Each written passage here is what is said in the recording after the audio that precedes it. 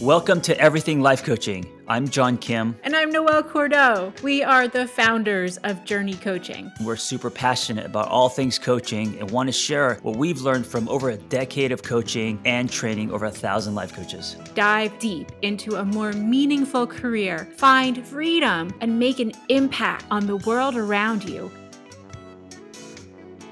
Hey guys, today we're going to talk about the biggest myths about coaching. Noelle, good morning. Good morning. This is an important episode because I'm really passionate about squashing myths because it prevents people from pursuing helping other people, these myths. I agree. And I have to say that I'm really heartened because as we have both progressed through this field over the last decades, I think the myths are beginning to shrink, which is awesome. And I think they come from because coaching is such a new a career and it's growing so fast that I think the myths come from what people thought coaching was when it first started, and so people are just holding on to that and not exploring, learning, investigating the evolution of coaching. Oh, yeah, 100%. So, coaching has only been an actual discipline for 35 years. Yeah, which sounds like a long time, but if you look at, like say a firefighter or a teacher, it's just such a small period of time. Yeah, well, I mean, let's think about it historically, even comparing therapy, right? So, Freud was knocking around doing his thing pre-World War II. And that's when, therapy was being taught in people's living rooms before it moved into academia. And so, if we're looking at coaching kind of along the same lines, um, we're going to see different branches, just like the medical model. It's going to be expanding. Regulation is forthcoming, which I think is a wonderful thing for the field. And so, a lot of the old conceptions are dying, and the new ideas about what coaching is, who it's for, why it's effective, are really starting to spring up. So let's get into it. Here's a quick perspective on coaching, how young it is. I am older than coaching. Me too. Right. It's either coaching is really young or we're really old, and I choose to believe the first. I think we're pretty young, John. Yeah. I think we're pretty young. So, all right. So you're out there in the world, you're thinking about becoming a coach, you look around, and one of the biggest myths that I hear all the time is that the field of coaching is totally saturated. Yes, absolutely. And I think this is partly due to social media. I think it's what we're seeing specifically because of what we're following. I mean, if you're interested in being a coach, you're interested in wellness. And so if you're only following coaches and wellness people and companies and all that, you're going to feel like there's just too much of this. Everyone's doing it. Oh, yeah, and also targeted ads. Right. Yeah, of course. Compounds everything. Exactly. And so it might appear every time you hop on your phone that you are seeing coaching. And also, if it's something that you're actively thinking about, you're priming your brain to focus on it. And so you're going to Right. be more observant of all things coaching. And it might feel that the field is saturated.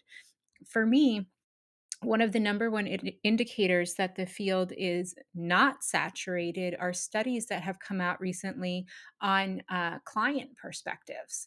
We hear a lot about coach perspectives. How do I do this? How do I build a practice? But what we're not really honing in on as a discipline is what clients think and feel.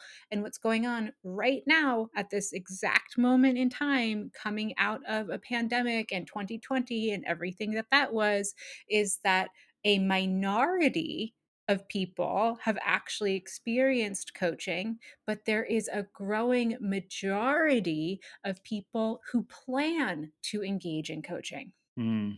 And why do you think that is? Do you think it's because the stigma of therapy and coaching feels more attractive? Is it because coaching is more commercialized? I believe that the public's consciousness is really shifting, and the idea of having a coach, hiring a coach, having a life coach, working with a coach has entered the number one, the public vernacular. So it's something that is commonly talked about. I think a compounding aspect of this phenomenon is that coming out of the pandemic, more people are turning inward and asking the question of what is life? What makes life meaningful? What do I want to get out of life? What do I want to get out of my future?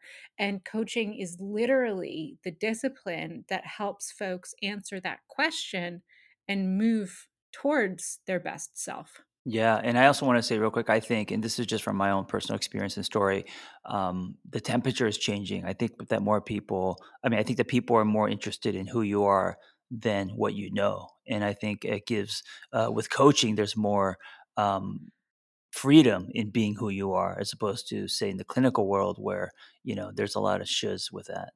Oh, yeah, and you can also give it, the cocktail party test. When you go to a cocktail party and somebody says, "What do you do?" And you say, "Oh, I'm a coach." "Oh, okay, cool."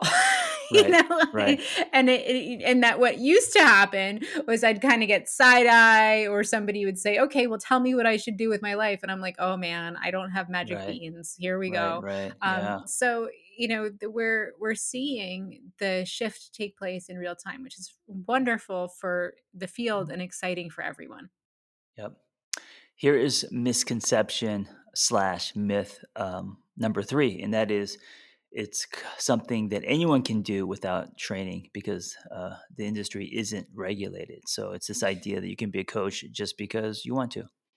Yeah, and that is technically true with a huge but, and it's not just like a but with a comma. This is a big but that has, like, flashlights coming out of it and tap dancing with jazz hands, because becoming a successful coach requires hard work, serious study, and a business mindset.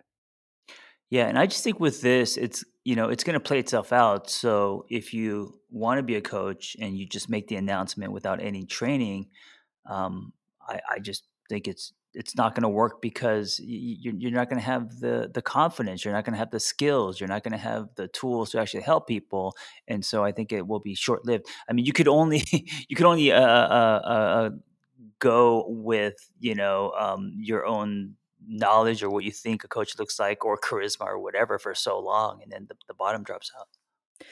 You're so right. And, when we peel the veil back even further, what we're talking about when we're talking about training, really specifically, is the theoretical roots of coaching that pull from sports psychology, goal setting theory, all sorts of different human development models, which are genuinely fascinating, positive psychology, mindfulness, and neuroscience. And so, if you're listening and saying, wow, I don't know anything about those topics, you might want to reconsider calling yourself a coach. Yeah, and I want to say that reach alone, meaning how many followers you have on social media, um, that doesn't make you a coach. Just because you have a million followers, it doesn't mean that you are a coach now. I love that every single myth we have also has a sidecar of don't believe what you see on social media. Right, right. So let's take another one. And this is something I hear all the time from baby coaches, our students at Journey, and really any helping professional is that your own life has to be in order before you can Right. be a coach or be a good coach. Yeah, and I could see where this comes from because when you look at like business coaching, you have to have some kind of resume, right? You have to have built something or sold something or proven yourself in some way. Or if you look at like fitness coaching, you have to have you know uh, done something in fitness, and maybe you have to. I mean, you don't have to look a certain way, but you definitely have to practice what you preach. But with life coaching, relationship coaching, and the coaching that we're talking about, wellness coaching, it's completely a different animal. It is, and I even, I agree with you on fitness coaching, but I want to challenge a little bit on business coaching. So my experience when I first became certified as a coach, I was 29 years old. I Hmm. had no experience in business whatsoever, and I was very skilled as an executive coach, and I was working with executives who were almost twice my age, Right. and because I was really, really good at the Socratic strategic line of questioning, I was a very effective business coach with zero experience. Yeah, I wonder how much. the society's view on what coaching looks like has impacted me for me to think that I've never had a business coach, but for me to have that definition. Probably quite a bit. Yeah. And, one of the big myths about coaching is what it actually is. And the work of a coach is facilitation, where coaches facilitate discovery and change processes for individuals, groups, organizations, communities, and even nations. And so Hmm. when we're really narrowing it down to being a facilitator, it's a job, just like any other job, and you need to develop technique, expertise in order to perform well. And your own life can be a dumpster fire, as everyone's life is from time to time. And that doesn't take away your professional skill set. Yeah, I remember. I remind people in our class that I started at my lowest. I started helping people when I was going through a divorce and had really nothing. It was just rebuilding my life. So Yeah. And just as a side note, everybody has bad days. And one of the things that I love so much about the field of coaching is the ICF Code of Ethics, because it has so many wonderful points. But here it stipulates that if you're having a sick day, if you're having a bad day, if your life is too intense that you feel that you can't show up and perform, the standard is to call out sick, reschedule with your clients. Don't mm, force yourself to work if you feel like you're not really able to pull through. right. Here's number 5, and this is a this is kind of a fun one. That coaches are actually wannabe counselors or wannabe therapists or wannabe mental health providers. Yeah, I get this all the time. And so both you and I are clinically trained. Yeah. What's been your experience? Well, I think where this comes from is a lot of therapists or people in the clinical world who have spent a lot of money, a lot of time in classrooms, like myself, and getting a lot of hours, specifically around 3,000. And so after they've gone on that journey, there's going to be naturally, some animosity or anger toward coaches who can start practicing at a much shorter time. Right, they don't have to do all of that stuff. Yeah. So, having the helping professional bug is a wonderful thing to have. When you want to help people and you're looking for the right way to do it, I think it's important to really understand the differences between all of the different disciplines. One of the best things that ever happened to me was I happened to have gone through coach training. I was certified as an executive coach, and I had also done extensive work studying applied positive psychology before I got into my clinical studies. And so my Mhm. entire lens was informed by the potential of the strengths based approach. And I kept really just being more and more and more interested in post acute care. Well, what happens afterwards? Well, what happens when you want to go on and live the rest of your life? Well, what about flourishing? And the medical model just didn't hold those answers for me. And so for me, I realized that I actually prefer to live and work on the sunny side of life, and that I wanted to work in the post acute care space. I wanted to work in the space where people were not experiencing psychological anguish. And so for me, looking at the medical model, understanding what it is, understanding how hard it is, and understanding, what highly trained counselors, therapists, psychologists, and psychiatrists do every day, and then looking at coaching, I was just like, oh hell no, I want to be a coach. Yeah, Like, I can relate to that, absolutely. And kind of a same version for me, when I started out, as a therapist working in treatment centers, shirt tucked in, lots of strict rules, lots of paperwork, underpaid, and I was like, I can't do this forever." I felt very kind of, trapped and suffocated. I wasn't able to be creative, and then when I put on my coaching ad and I started to, meet people in coffee shops and do all the things that coaches do today, that felt right to me. That felt sustainable. That felt like I wasn't even working.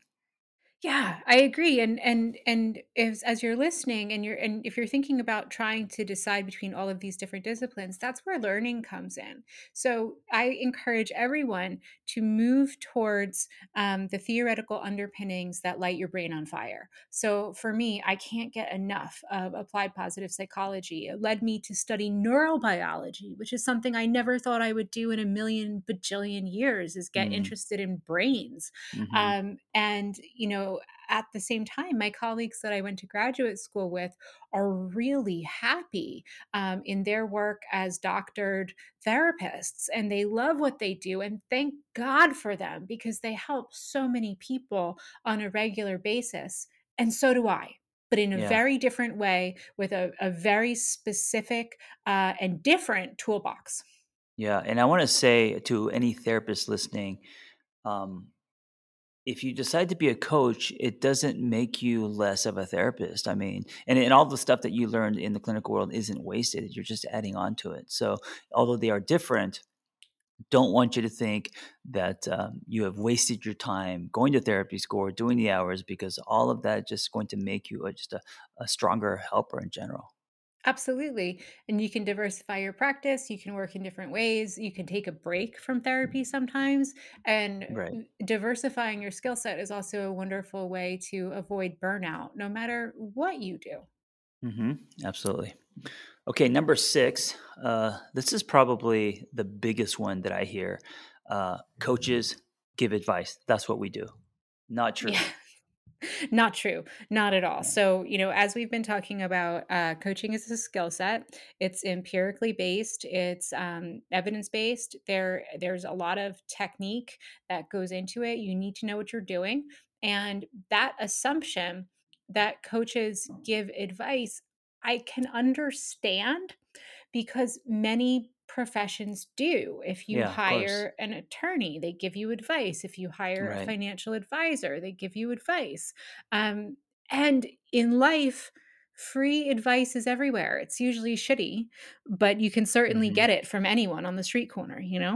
Um, so, a definition of coaching that I really like comes from David Rock, and he does brain-based coaching, which I guess is what I do with neurobiology, and he says coaches help people think better. Mm. Oh, I like that. Simple.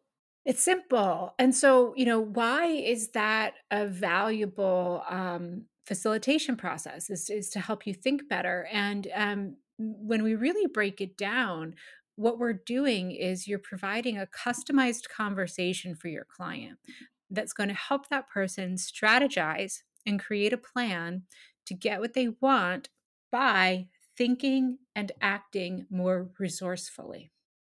Also, if you think coaching means giving people advice, um, man, the pressure that you're going to put on yourself because what if that advice is not good? What if it doesn't work? You know? Well, I think that's something that we need to explore with this topic because sometimes the client does need consulting. Sure. So, if you find that that is true, that your client literally does need, professional expertise in a given area, if you're qualified to consult, do it, but create a separate contract for it and don't call it coaching because your client won't know what they're buying and you can get into trouble for fraud and false advertising. Yeah, and also, there are times where I disclose parts of my story. I mean, that's one of the things that I like about coaching is you could be a little more transparent. And also just me being active on social media. I feel like a lot of people who find me know everything about me, but there is power in me sharing my story, but that's very different than giving advice.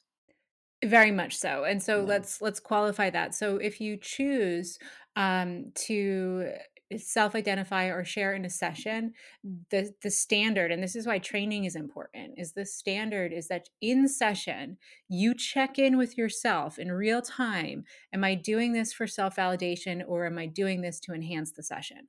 Right. And that's the standard. So an example, I coach often on divorce recovery. I'm divorced, you're divorced, and a lot of times when folks are going through that for the very first couple months, they really feel like they're dying and that their life is over. And I can relate.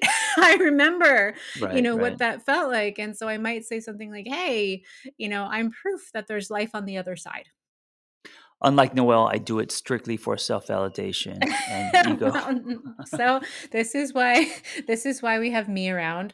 Don't do Right. what John said. You apply the standard correctly. And something that I see happening more and more that I really want to raise a red flag for our listeners is don't call yourself a coach in order to negate the fact that you don't have the credentials to do something else.